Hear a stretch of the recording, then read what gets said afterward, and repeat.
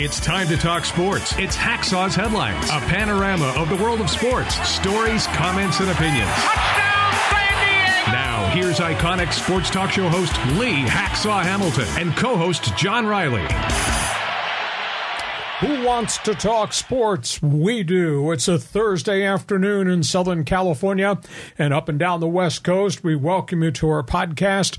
Good afternoon, everyone. This is Lee Hacksaw Hamilton, along with my co-host John Riley in our studios in San Diego. And we welcome you with a ton of topics on the table, some really cool stuff going on in the world of sports, and some critical stories that we're going to talk about too. John, good afternoon. Before we launch, I want you to tell everybody who is with us on our live stream on a week-by-week basis how they can subscribe, and then secondly, the things that we are presenting that we want them to pay attention to. Okay, well, thanks, Lee. You can subscribe wherever you get your podcasts. We're on Apple Podcasts, all the platforms. Plus, also subscribe to YouTube and click on that little bell. You'll get the updates when we drop video segments throughout the week. You can get involved in the Fans Forum section. If you have a question or a comment for Hacksaw, just type it into the live chat on either Facebook or YouTube. We'll see it. We'll get you involved in the Fans Forum at the conclusion of Hacksaw's Headlines. And by the way, just a note, instead of sending us 10 different questions, just pick one or two hot ones because we're trying to give everybody the opportunity to get involved. And by the way, we just crashed through over 1,900 subscribers in only 8 months on our podcast.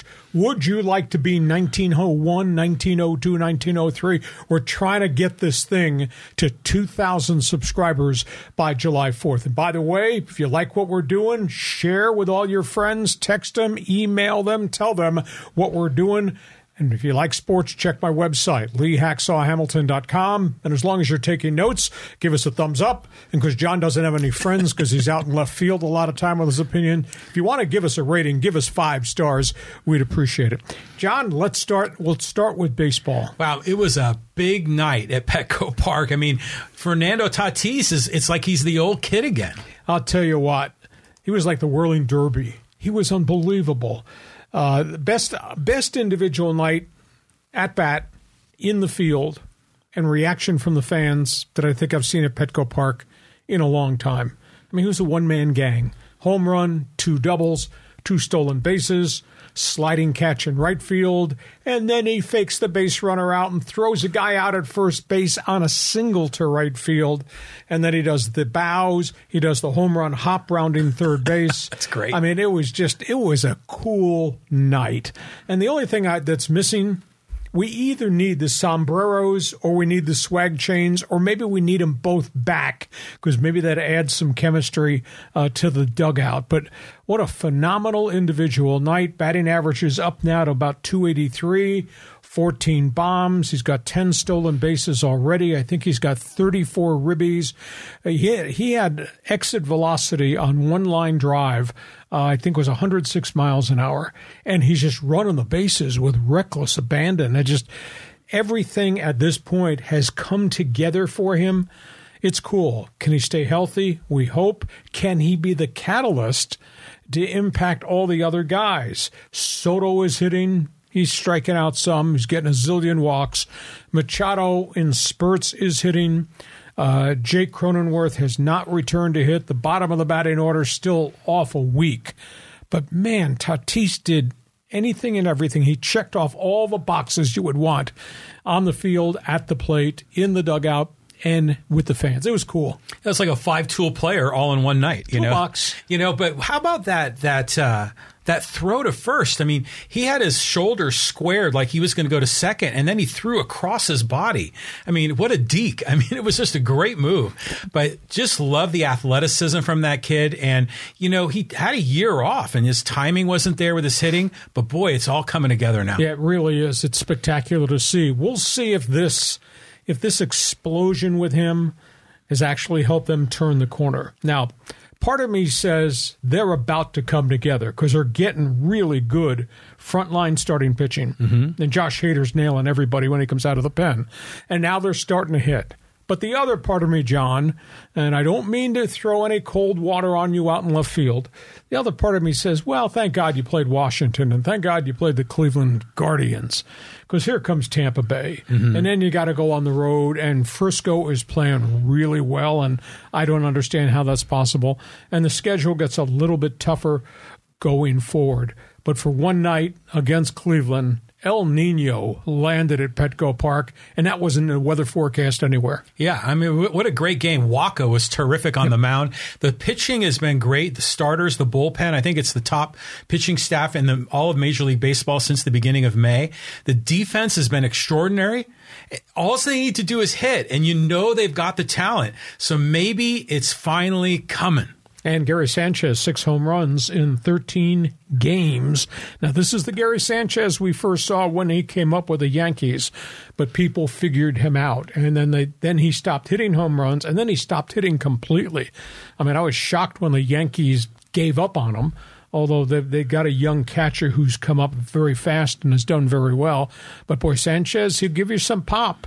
And he's throwing some guys out. Interesting stat, in 13 games, he's thrown 4 guys out. The rest of the catchers on your Padre roster, 4 for 46. That's incredible. I mean, I figured this guy was washed up. When they signed him, I thought it was Robinson Cano kind of a signing again. You know, nice guy, you know, knows some of the players, but he's just over the hill. But no, man, this guy surprised everybody, and boy, do we really need it at the catcher spot. Exactly. Okay, from that baseball story, let's go to a story on the East Coast, because this is kind of interesting. This story has not gotten a lot of national recognition yet, but somebody in New York stepped out of character. Yeah, this is interesting, too, because you get Boris involved, Steinbrenner. I mean, you got some of the heavy hitters here. What are they talking about here? Maybe redoing the salary cap? Okay, Hacksaw and John have talked extensively about a need for a salary floor in baseball. Oh, yeah, that's right. Hal Steinbrenner, out of the clear blue sky on Wednesday night, said, I'd be in favor of a salary cap. What? Owner? Going public? I'm in favor of a floor to spending, too. I want a base. And he says, if you're taking my revenue sharing money out of New York and you're in Kansas City or you're in Oakland or you're in Detroit, the have-nots in baseball, I want a floor to spending.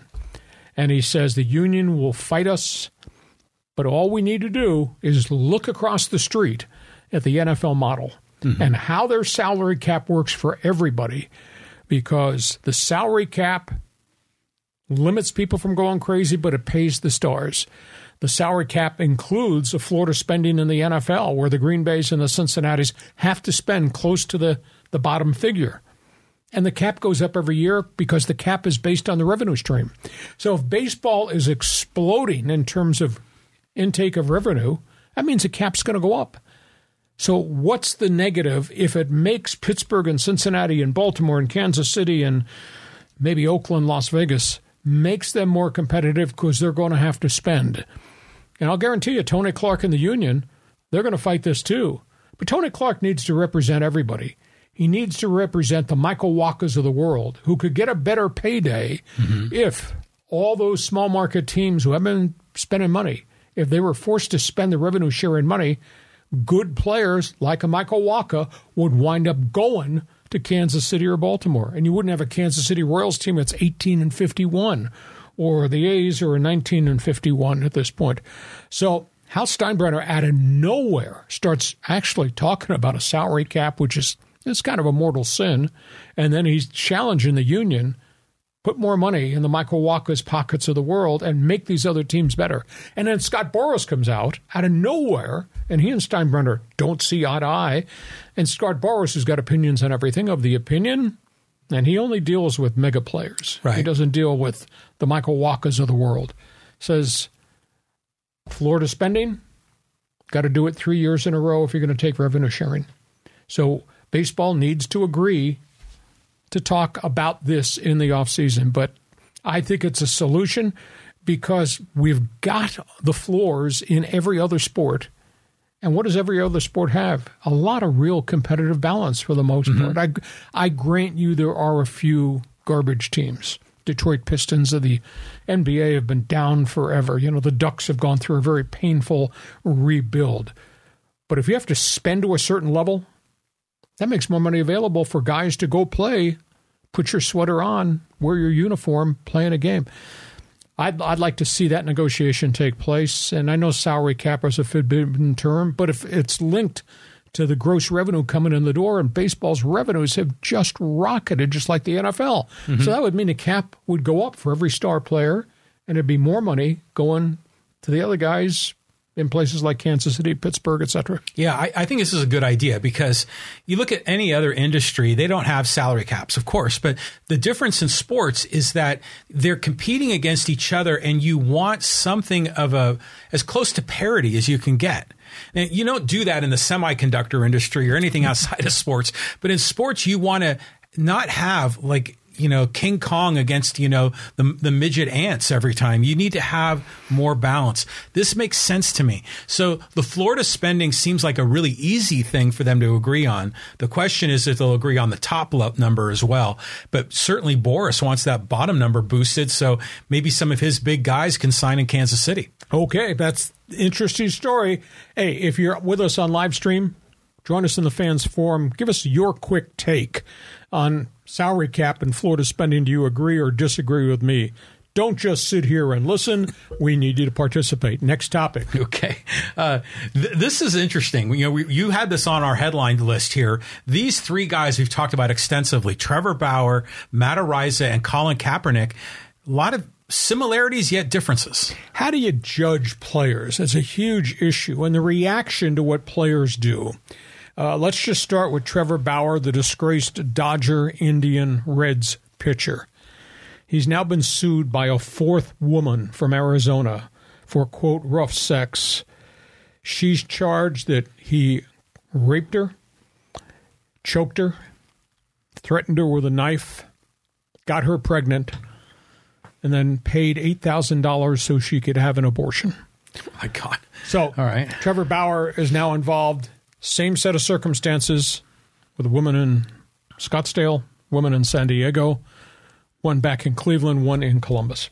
Just never, ever ends. He's denied it. He's filed a countersuit against her. He's gone public and said, woman came to me and said she was pregnant.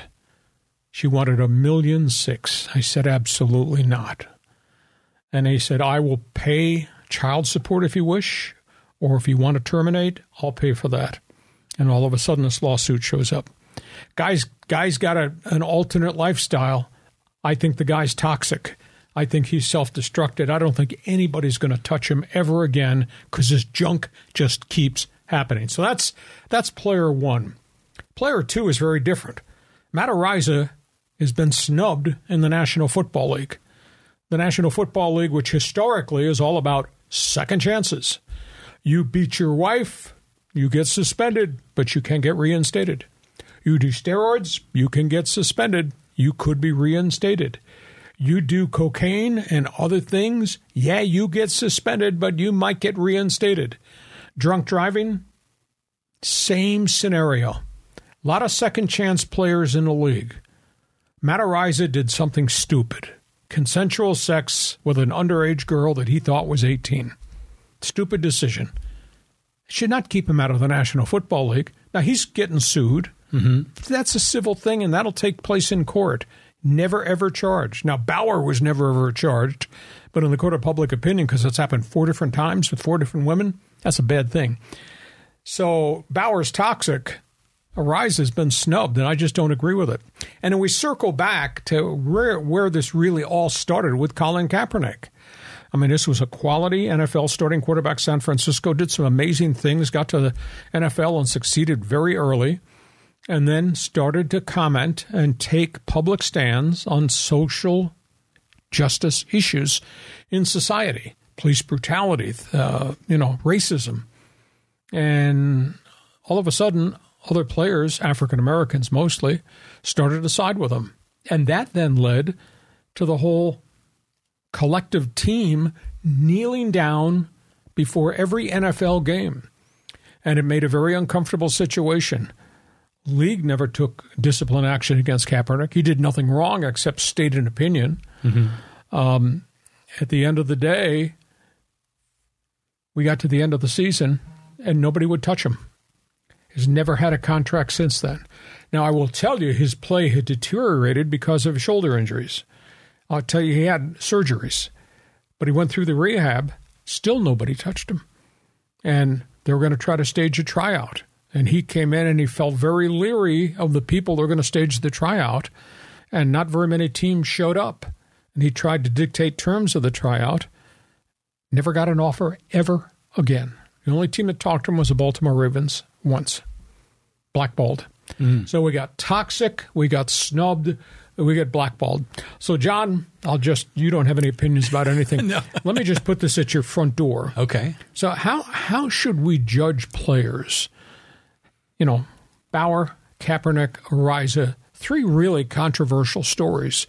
How do you judge them? Why did this wind up this way for those guys when you consider the multitude of guys out in the league that have been given 7 chances and have done a bunch of really bad things, and yet they'll be in somebody's training camp July 29th and they'll be on somebody's roster opening day? Yeah, well, I think a lot of times we confuse or conflate legality and morality, and sometimes we think if it's immoral, it should be illegal and vice versa.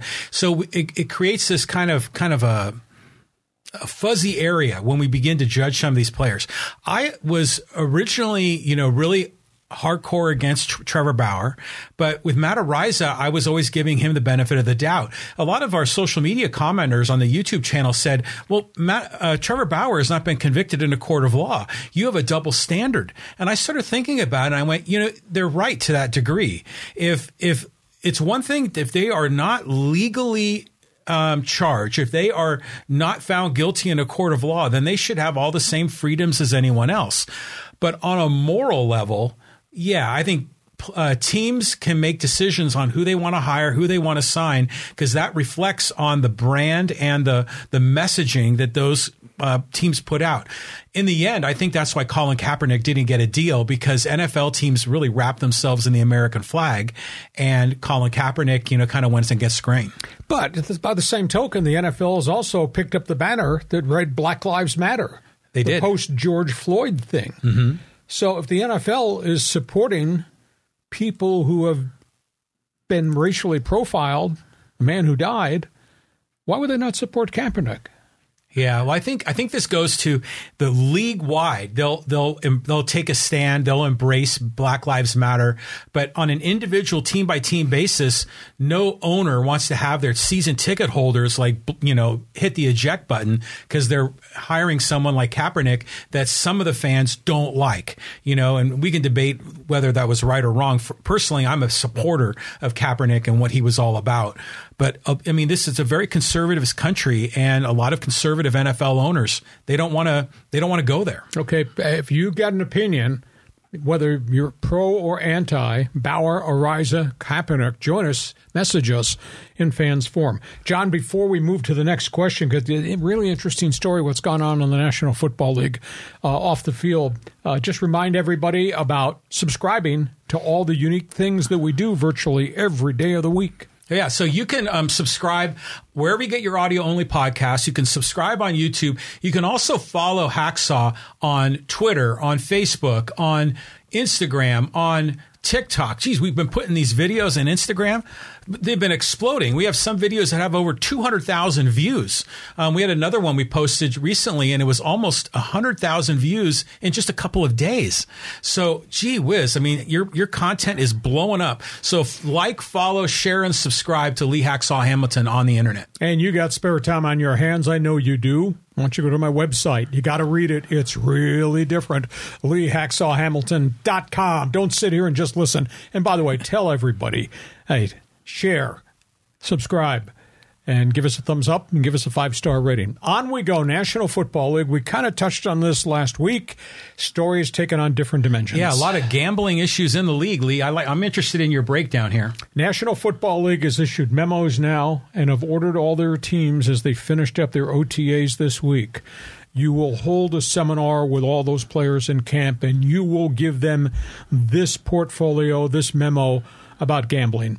And plain and simple, the National Football League just handed out a 6-point program insisting that the players understand it, ask questions about it, and respect it. You cannot bet on NFL games. No exception. Period, exclamation point. You cannot have friends place a ghost bet for you. Now, I don't know how you monitor that, but you can't use burner phones. You can't use phony names. You can't have your posse place bets for you. That's item 2. Item 3, you will not make any transactions anywhere in team facility.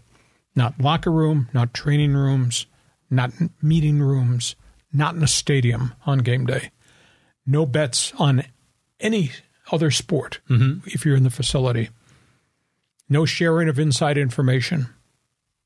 Obviously, injuries play a big role in who bets what in games. I had never thought about this. You're banned from going to a sports book during the course of the season. Interesting. From the start of training camp till an hour after the Super Bowl, you cannot be in a sports book. I don't know quite how you monitor that, but I will tell you there's a strange aspect to everything that's happened with this gambling. I'll tell you about that in a second. And no fantasy football, because in essence, that kind of brings in insider information. Yeah, it does. Right. So that's the 6-point program that was delivered to all the players. I think they started having the seminars and meetings on Wednesday. To me, it's really intriguing. I asked the question, well, how do you monitor some of this? What I found out is that the casinos, who obviously know who's in there and what they're doing, the casinos see a pro athlete laying down money, they notify either the NFL or the respective club. Okay. It's happened a bunch of times in the last calendar year. So they're going to get some help here, because the integrity of the game is the most important thing. The NFL's got a problem. We talked about 5 Detroit Lions players, including number 1 draft pick Jameson Williams, who are betting. Now, they were betting on sports. They were not betting on NFL games, but they were betting on sports in the locker room. It was kind of a guy's group.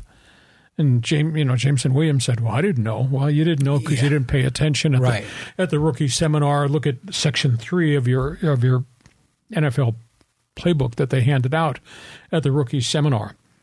They got another problem with Isaiah Rodgers, starting cornerback, Indianapolis Colts, betting on games, NFL games, betting on his team. We don't know if it was to win or lose. He's been expelled. He's going to get suspended by the league. And now there's a report that the NFL has discovered there is a name player who lost $8 million betting last year. Don't know who it is at this point in time, but like anything else, deeper investigation goes, that name will come out. There will be huge discipline. Wow. $8 million. It's like it's like and similar to the mess in the National Hockey League, and we talked about this during the season. Evander Kane, San Jose Sharks, Edmonton Oilers, and huge bankruptcy issue. Lost a ton of money. He was a gambling addict. A ton of money. Wow. Now, they never found out that he was betting on NHL games, but he could not stop betting.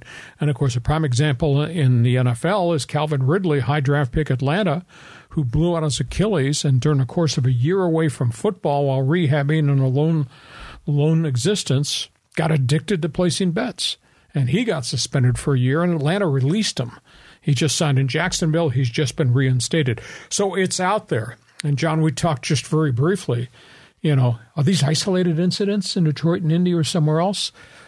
Or is it really the tip of the iceberg? So 6-point plan, your response. I like this. I think this is a good plan because the league has to keep gambling at arm's length, because if people think the games are rigged, well, then it becomes something very different. It becomes like wrestling or, Hulk Hogan or something. But the challenge is that the NFL there's hypocrisy because they're in bed in Vegas. They're in bed with DraftKings and FanDuel and all these other guys. So they're in a tough spot to do it. I like this rule. To your point, how do you enforce it?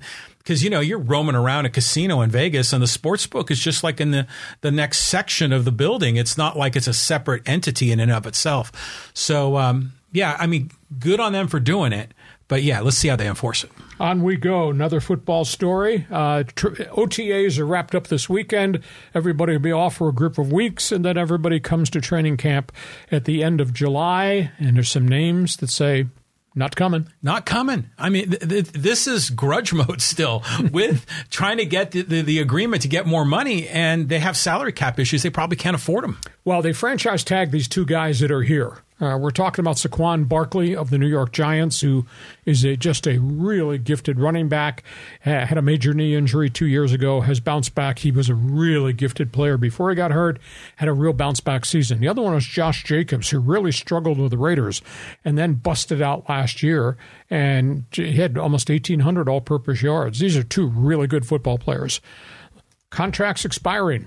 Could not reach agreement on multi-year deals. These players were franchise tagged at 10.6.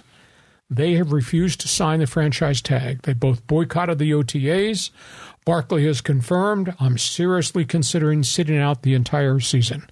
He wants the multi-year mega contract that the other top running backs are getting. Now, he's, at this point, statistically, he's not close to the running back in Tennessee.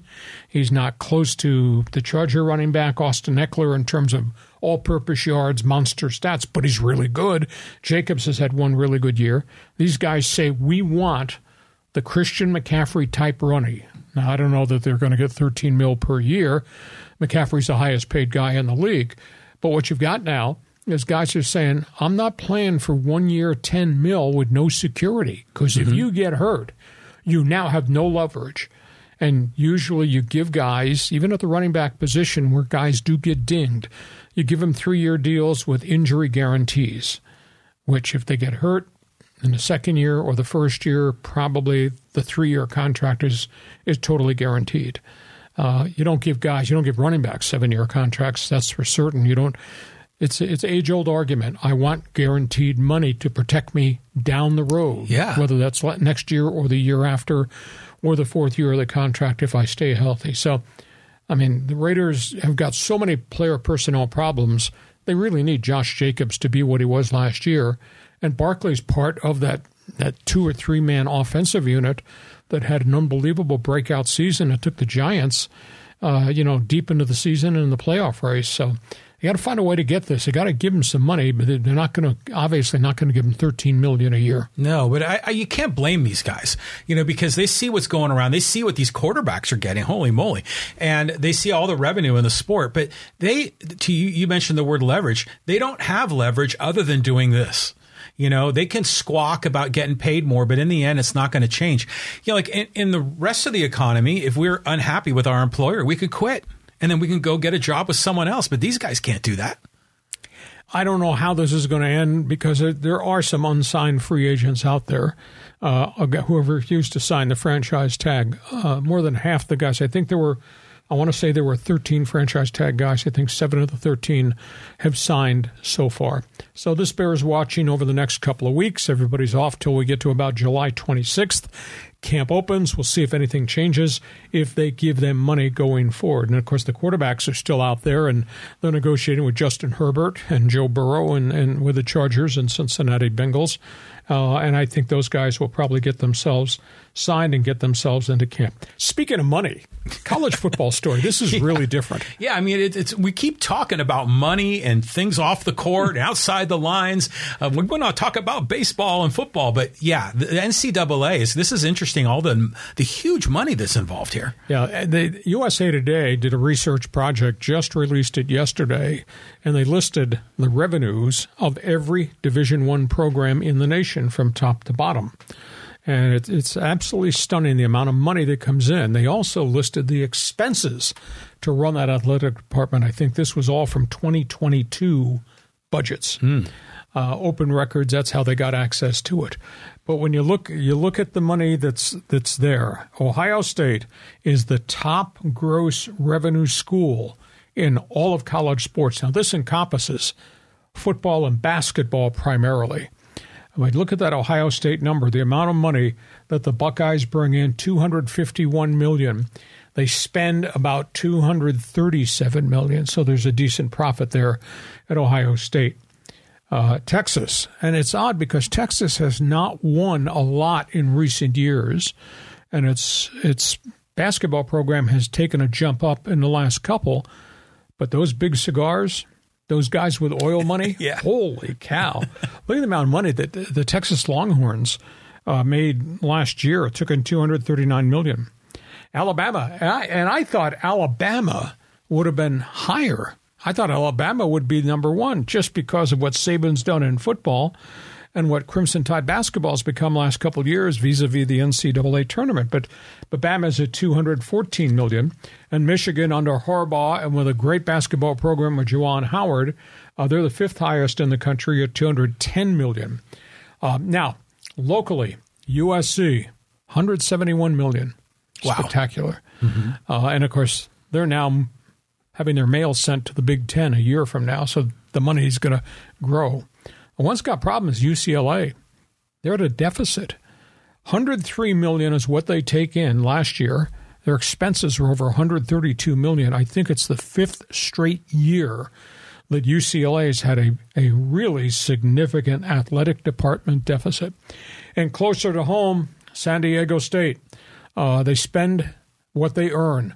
$65 million for the Aztecs, 65 expenditures for the Aztecs. I'm sorry, 67 expenditures. There are $2 million in the red, which is not bad.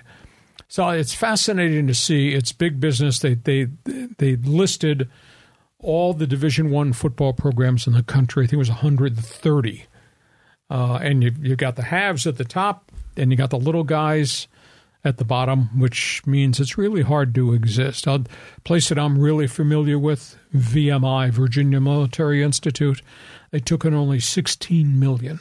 That's a 1AA program. Mm-hmm. They spent $16 million. $16 million when you compare what Ohio State took in. So there's just monster disparity in sports. So that's the dollar and cents report in college athletics. Thought you'd find that interesting. It is interesting to me, but I think ultimately it's about the bottom line.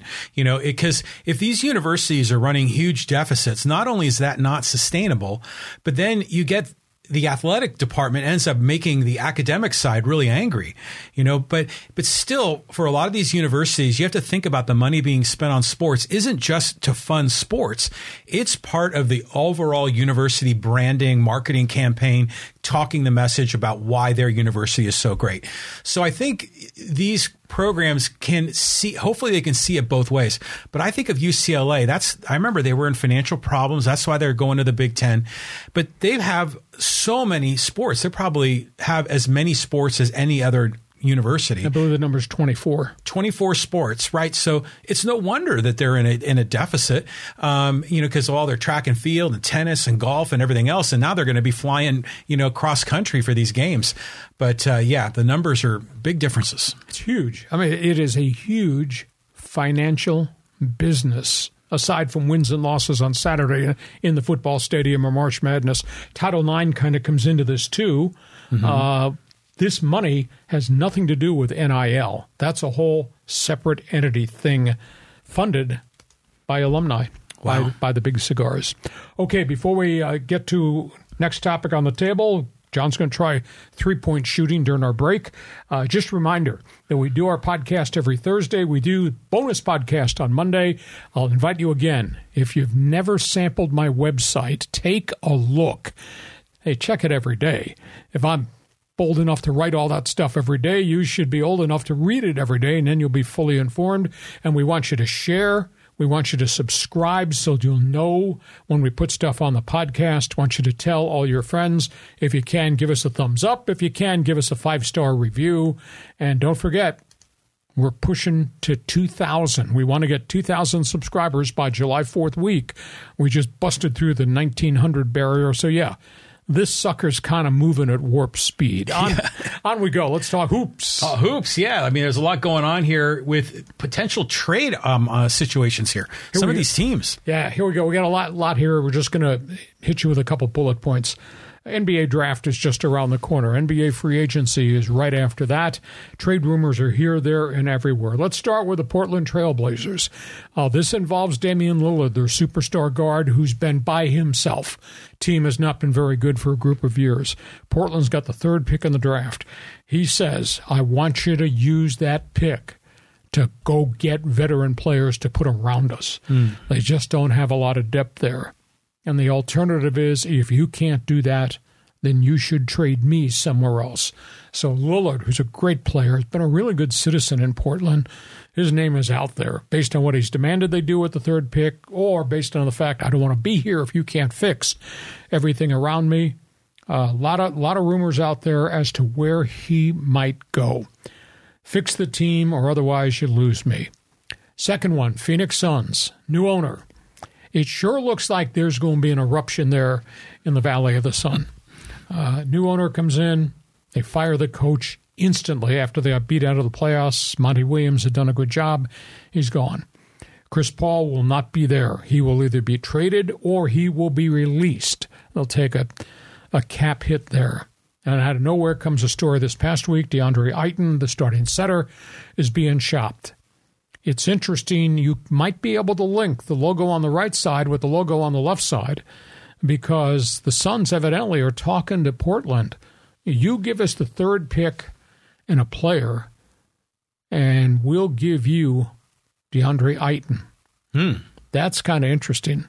3rd pick is a hotshot 18, 19-year-old guard, Scooty Henderson. So there might be smoke and fire there. Chris Paul, Clippers are interested. Chris Paul, the Lakers are interested. All of a sudden, Chris Paul, Boston's interested. So whether they just let him walk or whether they try to use him as get another bargaining chip back, that remains to be seen. Golden State, I find this one really hard to believe because they've got the vested veterans, have had all that success, the rings, the trophies, etc., and they've drafted a bunch of guys who are trying to bring along. They already traded one of them away, Jonathan Wiseman, the big setter out of Memphis. He went to Detroit. He just never grew, but he had a lot of injury problems. They got Jordan Poole. His name is out there. They might be shopping him. They may have changed their mind about him because he absolutely disappeared during the course of the playoffs. And the Warriors are also involved in now a possible deal for Jonathan Kuminga. He's a 19-year-old that they drafted. He played a year in the G League, and he's had spurts. So I'd be stunned if they move him. But all of a sudden, all these rumors are flying there. Miami just completed a really great basketball season. Now, they don't have enough. They need more bullets. They got 4 guards. I think they're going to trade 2 of the guards. Now, they're not going to trade Jimmy Butler. Sit down. He's not going to Golden State, John. But they've got Tyler Hero, who they really like. They got the old dog who had just a great championship series in Dwight Lowry. They've got this young kid who just came out of nowhere shooting the ball and played really well. And I think he's might be part Dunk Robinson. There's talk that they have real interest going to Milwaukee to try to get Chris Middleton. They'd have to give up maybe 2 of the young guards to get the veteran guard, but they need more firepower, and they want a little bit more veteran experience. So somebody's going to leave Miami. In Toronto, this is all a byproduct of guys who are going to opt out of contracts.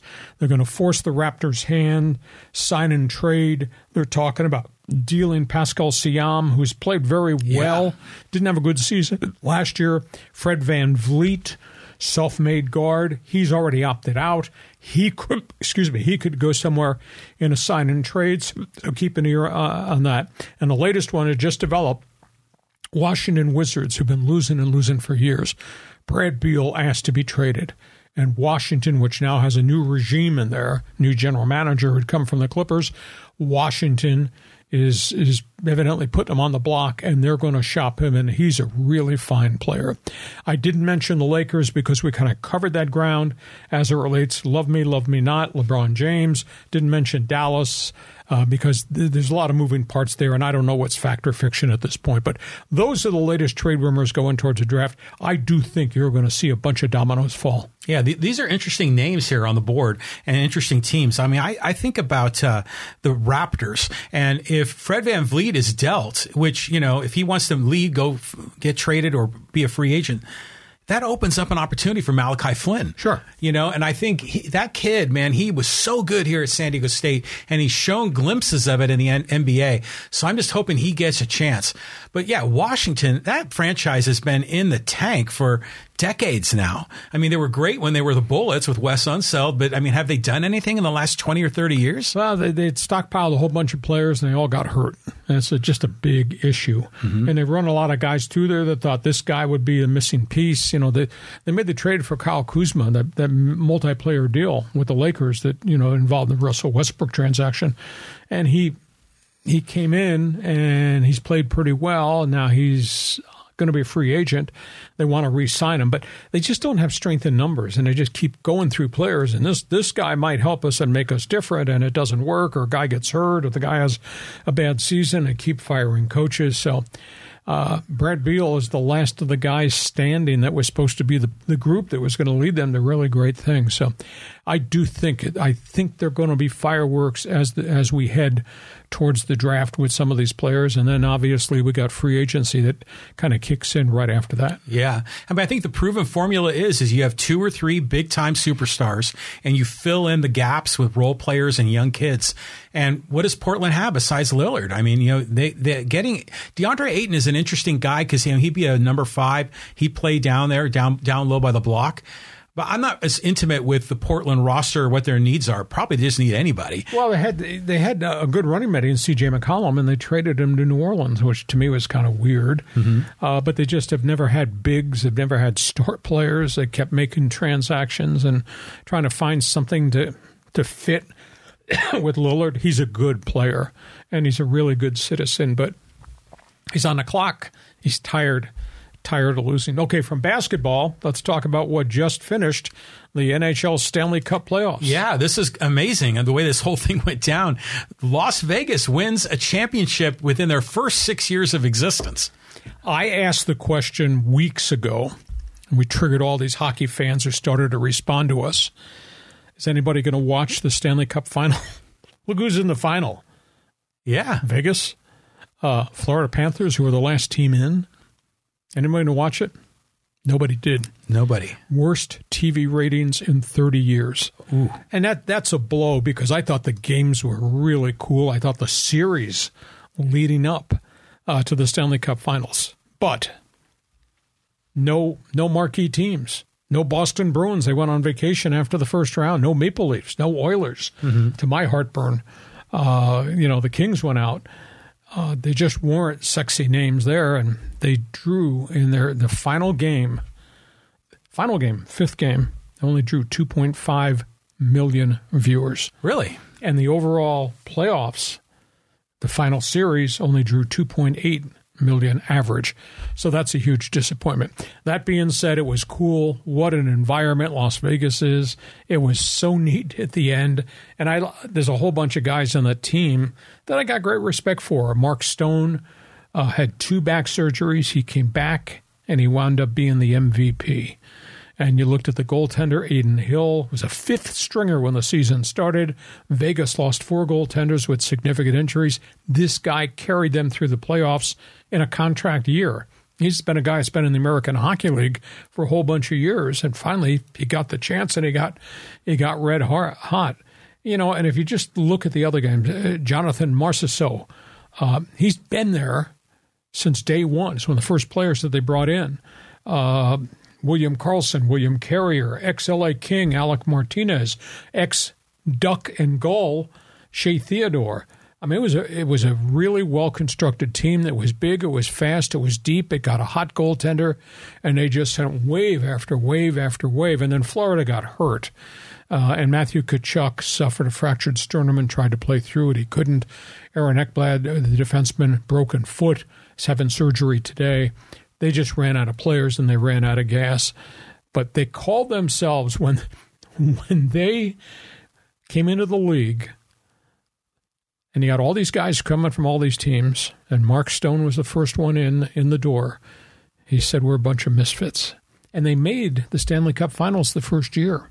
Amazing. As a, quote, expansion team. Now, that being said, there's an asterisk there, John, because the league changed the draft rules. The history was, John, your expansion team, give us your money. Mm-hmm. And we're going to protect all our players, and we'll give you the 23rd guy on our roster and the right to draft maybe the third goaltender.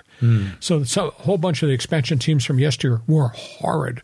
The old Washington Capitals, which have become a good franchise, I think their first year they won 9 games. Ooh. It was terrible. So the league, and I give credit to the owner of the Las Vegas Golden Knights, he said, if you want $500 million expansion fee, you're going to have to give us players. Yeah. And they did. They came up, and they got a collection of really good players. So they made the Stanley Cup Finals first year, didn't win, but they kept the team together.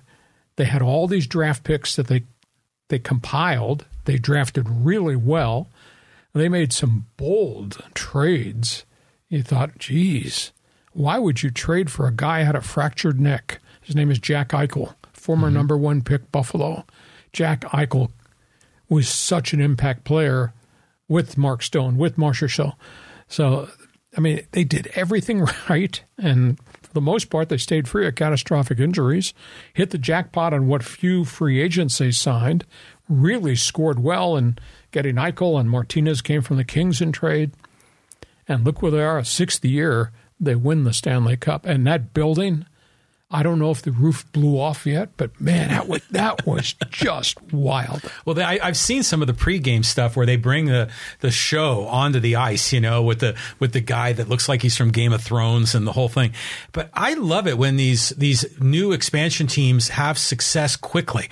I mean, Vegas here with an NHL, but I think of the Miami or the Florida Marlins back in the day, the Arizona Diamondbacks. They won championships in the first few years out of the gate, and meanwhile, the Washington Wizards, the Detroit Lions, the San Diego Padres have gone decade upon decade of futility. It's just amazing how this works. I guess it really comes down to management. Okay, before we go, just reminder, Fans Forum coming up. You got a question, statement to make, let us know. Pick one of the topics we've talked about and fire us a question. We'll try to get to as many as we can. John, last topic on the table. Corner kicked me a few questions in soccer. Yeah, I mean, this is interesting because have they signed Greg Berhalter? I mean, what are they doing for the head coach? Okay, let me take you a whole bunch of different directions here.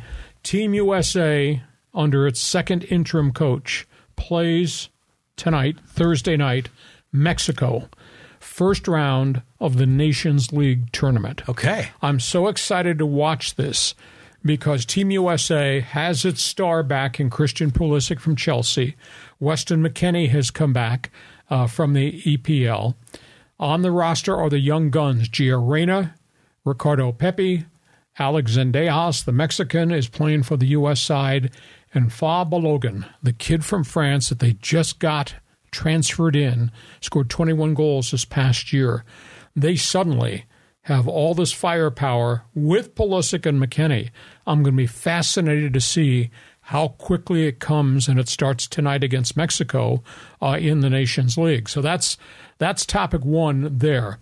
Other topics here. Let's just run through this fairly quickly if I can. I'll try to remember as much as I can. Kai Mbappe, the great star from France, is going to leave Paris Saint-Germain. Oh, wow. He's very upset. Of course, Lionel Messi left a week ago to come to Miami, MLS. But Mbappe has ripped the fans in Paris and the media for blistering Messi for leaving. Really? Messi was a free agent, was offered a ton in Saudi Arabia, decided not to go. He turned around and he elected not to go back to FC Barcelona or Real Madrid. And out of the surprise of the year, is going to MLS in kind of a unique marketing deal. But Mbappe just was furious at the people in Paris, the fans and the media, for how they treated Messi, who's one of the great players of all time. So that's a big issue.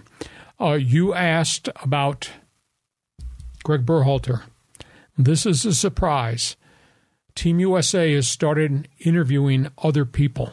Oh, wow. have not interviewed Berhalter yet with the new general manager, Matt Crocker. Berhalter is interviewing, I believe, this weekend in the Netherlands for a team known as Sparta Rotterdam that he played for. Mm-hmm. And he has a second interview, and you're going to have to hit me on the side of the head. I'm trying to remember who the second one is with.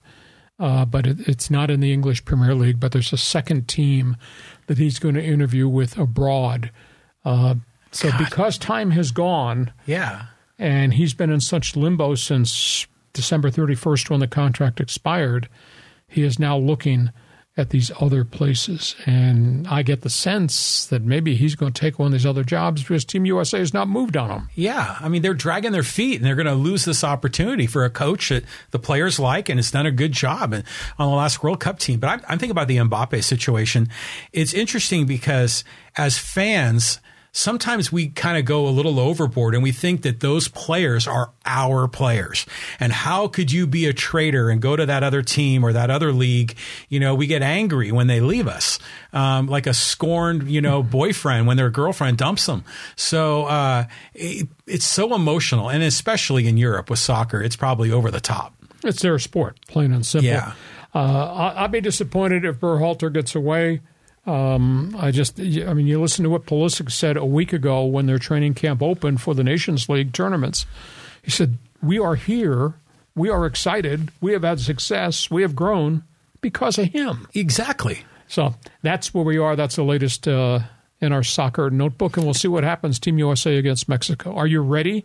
I'm ready. You got friends out there? We got some friends. People are chiming in all over here on the fans forum. So let's get everyone involved. And who do we want to go to first? And this is we're going to go here to Barry Tidmore talking about Fernando Tatis Jr. Yes. Can he stay healthy? He plays with reckless abandon. Now, I thought it'd be very hard for him to change his style, quit sliding head first in because, wrist injuries, thumb injuries, shoulder injuries. He's done that. He's quit running into walls first 2 weeks of the season. I thought, because he kept banging into fences and he's gotten progressively better at reading fly balls off the bat because initially his reaction time was really slow. Take a step back. No, you got to go in. He's playing a dynamic right field. And I'll tell you what, with him and Trent Grisham in center field, they cover so much real estate. They do. Holy cow. They do, yeah. They're going to go to work for Remax. Very impressed. I mean, as long as he doesn't get hurt, because he does play really hard. Yeah, I think you could tell that he still plays athletically and with all this enthusiasm and energy, but he hasn't been crossing the line as much, where in his first couple of years, he was just, 100% on everything. Yeah, the correct word you're looking for is balls to the wall. 100%, yeah. So he's a little bit more mature. He's picking his moments, but geez, just to watch him last night, the athleticism in every component of the game was just fantastic. We're just so happy to have him here in San Diego. You don't see that. You don't see it in a given game. A guy check off all the boxes in one night. In one night. Phenomenal. It was incredible. All right, next question. Okay, so let's go here to Rome Loves Dan. He says, the leagues are bargaining with the dark side, accepting all these gambling site partnership money-making deals. John used the word hypocrisy. The league won't view it that way. It's business. And what is the NFL all about? It's dollars and cents. Yeah, the game is great. We love NFL Sundays and Monday Night Football and all that. But it's a mega business. I think they're at $18 billion revenue. And they're no different than anybody else. The NBA has started to take gambling dollars, and Major League Baseball on the broadcast, the DraftKings percentage that this guy's can put the ball in play is. Everybody's doing it because the money is out there, the revenue is out there. But at the end of the day, you have to have rules, regulations. You have to freaking threaten people that you're not going to gamble. And these are the guidelines. And for the players, I know there are some probably who have a gambling addiction. But for the players, they have to understand what they put at risk if they do it themselves. That's their career. That's their contract. Can I just mention the name Pete Rose? Yeah. There we go. So that's where we are. Is it hypocrisy? Maybe not. I just think it's the world of business that professional sports is living in right now. I mean, imagine if you could wave a magic wand and gambling disappeared. I know it sounds ridiculous, but imagine it was not just illegal, but just didn't exist. The NFL would not be anywhere near what it is right now. It's all the gambling money that really builds a lot more initial enthusiasm around the league. That's why people are signing up for NFL Sunday tickets in the red zone, because they want to see when their wide receiver on their fantasy team scores. But yeah, for the players' perspective, I mean, they got to understand, obviously, they can lose a lot of their own money gambling. Number two, they could lose their career gambling, and that should be a big threat from the league. But they have to also understand that they're potentially killing the golden goose. That if this league goes into this funny business of being like an orchestrated theater, then it loses all credibility. The word is integrity. Yes. So that's where we are. I am concerned, though, that this is the tip of the iceberg. What happened in Detroit, what's happened in Indy, and this name player who lost $8 million last year, that's going to come out. I think it's probably not rampant, but I think it's probably in a bunch of locker rooms because these are young guys with time on their hands with bank to spend. Whatever. Next question. Okay, this is kind of a fun one, talking a little bit about the days of sports talk radio. From Art Flores. I don't think that's the real Art Flores, former head coach of the Raiders. Hey, legit question, Lee Hacksaw Hamilton. Do you get upset when Rome impersonates you? Don't let it bother you, bro. It's funny. And where will Matt, I assume he means Matt Araiza, land? Don't have any problem with it. Romy was a teammate. We didn't always agree. That's okay. We were part of the cornerstones that made Extra 690 legendary. I guess, and John and I have talked about this before, because it's one of the first things John ever asked me. I don't get upset. I don't understand it, though, because if he's talking to a nationwide audience, whatever he's got left on his radio show, and he starts dropping these things, show me your lightning bolt. You know, the guy in a car in Des Moines, Iowa, listening probably doesn't understand what that means. No. You know, I mean, in SoCal, yeah, people would understand it. So, it's cool. He's had a great career. I had a great career. So I don't have a problem with it. In terms of Araiza, we have now come through mini camps. I am really surprised nobody signed him. It would have to be a minimum wage contract. We got till July 26th. Now, sometimes if you get into camp and your punter suffers a major injury, maybe he's the first name in the Rolodex that they'll call. But I think the kid deserves a chance because a league historically has given second chances to a lot of guys, including a bunch of bad citizens. I just think there shouldn't be a penalty for a college kid who is, quote, stupid. I hope he gets a chance. Well, yeah, I hope so, too. I mean, he's very deserving.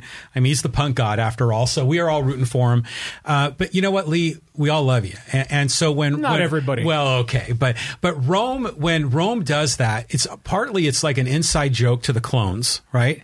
But when I hear him impersonating you, it makes me feel like it's 1993 again, you know, and I'm listening on 690 and it's like I'm sort of inside, you know, I kind of get the joke because and it's not really a joke, but it's love and flattery, but it's just kind of neat when he does it. And yeah, the new clones that started listening 10 years ago, they have no idea what this is about, but I just like it. It makes me smile. He didn't smile when I said early on, because we used to exchange gunfire on the air. And I said, you know who he reminds me of?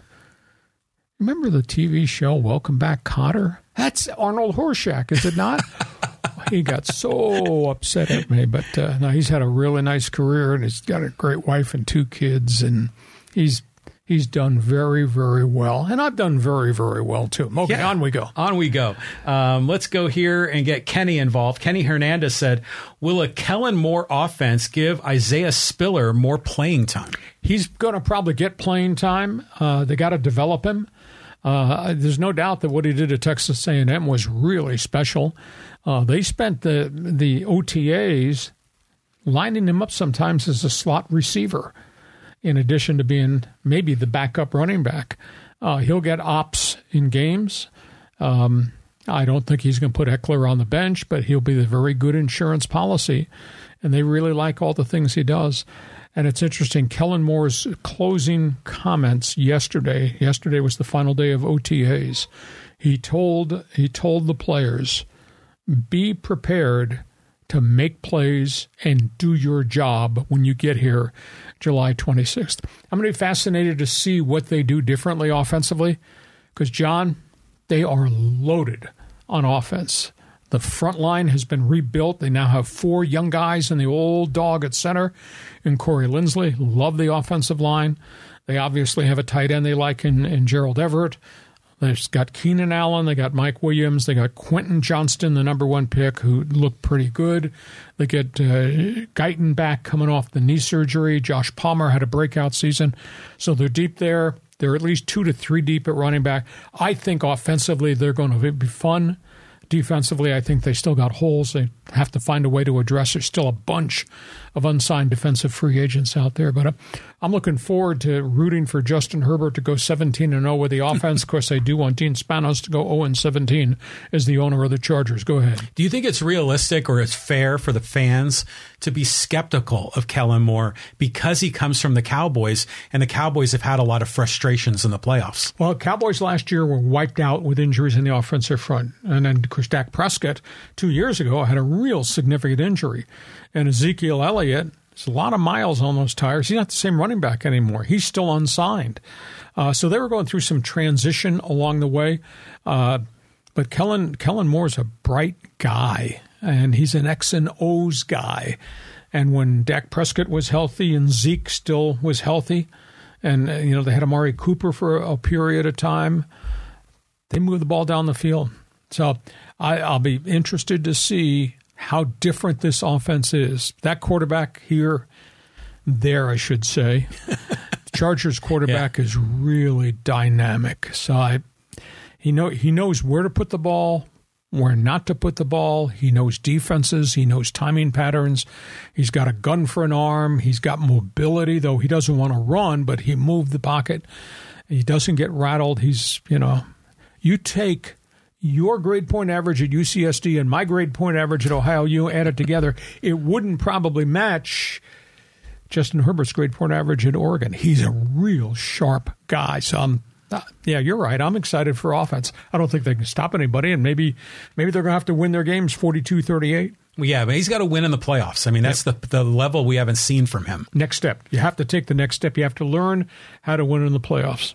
Okay, so let's move on. We got some social media questions here, and here we go.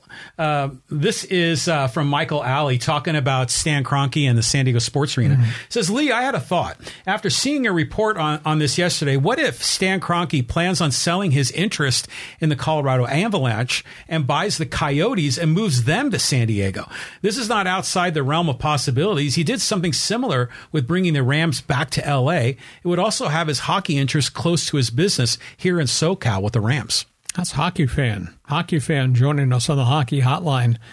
That's kind of like you. He's, you're in left field. He's thinking outside the box. Yeah, I think that's too complicated. I mean, Kroenke has done so many phenomenal things in the Rocky Mountain region. I mean, from his NBA champion Nuggets, Colorado Avalanche, who won a crown, what he's done in soccer, what he's done in building stadiums, and his media interest. He owns a regional sports network that is flourishing. Wow.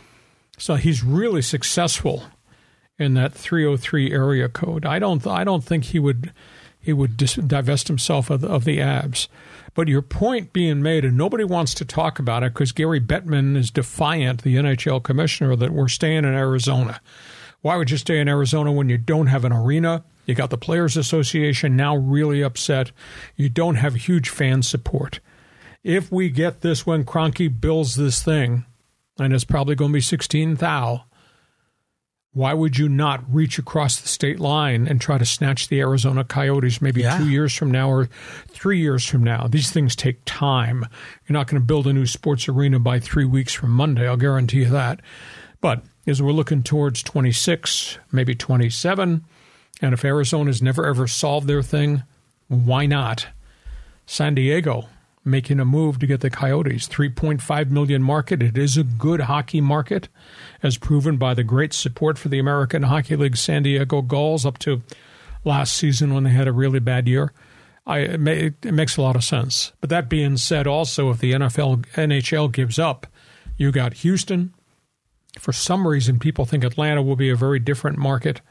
And the one that I think should get the franchise is Quebec at the Olympic Stadium there. So a lot of things have to happen, but it's not bad to think out of the box. You can wish and hope. That'd be kind of cool if that ever happened, but not going to happen immediately. Well, San Diego sports fans are excited, and you got a billionaire rolling in, potentially new facility. Well, definitely a new facility. Why not a new team? So this is going to be a fun, 3 or 4 years here, how this unfolds. Okay, on we go. Let's go bring in a couple more here. Okay, this is about the Jaguars and their stadium situation from Logan Robinson. He says, from the community meetings the Jags have been having over the past couple of days, it seems like they prefer 2 years construction and play in Gainesville at the Swamp.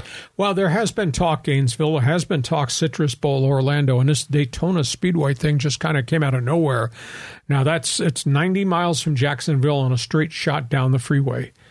But that stadium, the way it's constructed, they could seat, I was told, 60 to 100,000 on the main straightaway. You build the field right in the infield, and then you could construct some partial stands, maybe in the end zones and on the other side of the field. If you have the potential to draw 101,000 for all your home games, I think you'd want to go to Daytona rather than go to the Citrus Bowl, which seats 42,000, or obviously in the Swamp. It's going to be interesting to see. They've already started dialogue with the engineers about how could we do this at Daytona Speedway. They seem really fascinated. Now, I don't know if this is all a leverage thing by Shad Khan, the owner, that if we don't get this done, I might go to London for 2 years. And I know Jacksonville in eastern Florida would not want to lose the Jaguars for 2 full seasons and go play all their home games in London. Of course, the league is looking at it from a different perspective. When we spin back to the shield and money, the league is looking, well, let's experiment and see if England, United Kingdom, would really support full-time an NFL franchise, and Jacksonville can be the one to plant the flag as the experiment. I don't know. You tell me. This is interesting ideas. I imagine the people that run the Daytona Motor Speedway are loving this. This is a potential huge revenue boost for that property. I just wonder if they did it and then they put the football field in the infield, and then the Daytona 500 comes around the next year. Will they be able to still function that event normally? Because things have been reconfigured. Yeah, but you're not ripping the track up. You're just building a football field, and if we put temporary stands in the other side of the field, we still have the base 60 to 102,000 that sit along the straightaway screaming and yelling at Denny Hamlin and all those guys. Would it be like the old school LA Coliseum where there's almost like a running track around the football field, and so the fans and the stands are further back? They would be, because you can't move the football field onto the track because the track is tilted. It's got a huge banking degree. It's interesting to see where this goes, and I'd never say never, because the league has the ability to do a lot of creative things, and this is a little bit out of the box, but it's worth watching to see where it goes. Let's do one more here. Okay, one more. This is the next one in line. This is from how do you say it? Vimeka. Okay, that's how you say it. Talking about the Padres and everything that's going crazy with them. Padres flagship station won't say anything bad about the Padres, and local news has been garbage for many years now, especially 4-minute long sports segments. We need Hacksaw back on the waves. Well, anything is possible, I guess. If the phone rings, I guess I pick it up and I talk to somebody. I just think that when you do sports talk radio, you have a responsibility to the citizens and the listener to cover the stories. If you win 5, you talk in glowing terms. If you lose 5, you analyze why you're struggling. If your star is hitting 333, you have that conversation. If he's hitting 222, you have to have that conversation. They're just a blend of honesty. You need to be fair. Philosophically, when I did sports talk radio, I didn't beat up the teams that were on my station or the team I broadcast, the Chargers. But if there were things that had to be said, I remember that we lost a game in Kansas City. It was horrid. Just played like crap and had playoff implications. And I went on at 4 o'clock with the best 15 minutes in radio. And my start after I did my opening thing was, here's what's going on in the world of sports. Here's what Lee Hamilton thinks. You did not. You did not do that. Oh, tell me that did not happen. Chargers lost to the Kansas City Chiefs. Mm-hmm. Now, I didn't rip them. I just staged it a certain way. And then I let the fans open the phones and let the tidal wave of comment, critique come that way. You got to be fair. You need to be fair to the athlete. Only thing I ever said is if an athlete gets arrested, we're going to talk about it, and it might not be pretty. But that's on the athlete. That's not on the talk show host. But to ignore a team falling apart, you can't cheerlead if you're going to have any credibility. That's my philosophy. That's the way I always did it. It's being done a little bit differently now. But I think the fans appreciate it when you give them the window to comment. And see, that's one of the problems I have is nobody takes phone calls anymore. I don't think it's good radio for two hosts to sit there for hours and hours and hours and hours. So you did not do that. Yeah, well, I think it's interesting to me. Now, when you were the play-by-play man for the for the Chargers, were you an employee of the football team or were you an employee of the radio station? I worked for the radio station, lock, stock, and barrel. Okay, and so then they contracted out to the radio station to broadcast the games. Yep. So you weren't really reporting to like a Charger executive. Never once. So you really should have the freedom to say what you want, but you're a professional, so you're not going to be over the top. You're going to be fair. But I think these teams, these players, they also have to have a thick skin too, because they're in the public eye. This is, like TMZ to a degree, and they love the praise, but they've got to be also to be able to accept the criticism. As long as you're fair. Correct. If you're fair in your analysis that this guy can't pitch anymore, we got to go find somebody else to plug into that rotation. Mm-hmm. They understand that. They should understand it. And I've hardly had any issues with athletes. I never had an issue with the Chargers till they left our station. And then they managed to go 1-15 in the Ryan Leaf era. And then it was guns a-blazing. And I had things to say, and I let the fans have things to say. And when they bitched about it, my response was, you used to be here in this station. You left our station. That probably changed the whole game. So be it. But I never had a problem. But I did stage with how I wanted to put, quote, topics on the table. And when I said, you did not. Tell me you did not lose to the Kansas City Chiefs. Well, I think we're 2-9 at that point. And the phones just exploded. Yeah, well, that's the right way to play it for your perspective, is let all the vitriol come from the callers that are calling in. But gee whiz, I mean, just being a Charger fan back in the day, you just get so frustrated, sometimes because the Chargers had the better team and they would just blow it in the end, or they'd lose to an inferior team. I mean, it would just pull your hair out. I just remember listening to you on Sundays, a lot of times with the ticket in one hand and the transistor radio in the other. But on Mondays, I mean, I would either be in a good mood or a bad mood. And then I started thinking, man, I'm taking this too seriously. We all do. Quote, you fall under the description of fanatical. Exactly.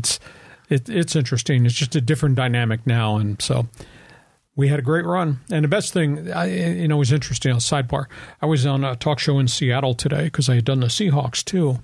And they remembered me, and they were talking about the most controversial thing that was going on when I was doing Seahawk football. And it was after Dennis Erickson had been the coach, and they brought in Mike Holmgren, and they started to build the thing. And we got the chance to go to the playoffs in the final weekend of the season and got screwed on a goal line call.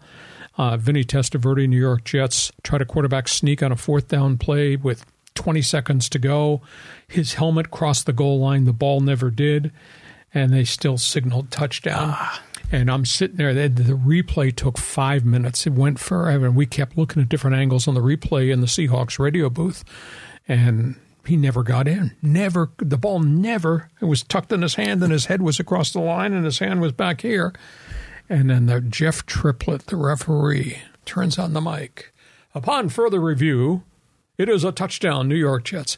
And off the top of my head, I barked, my God, they gave him the touchdown.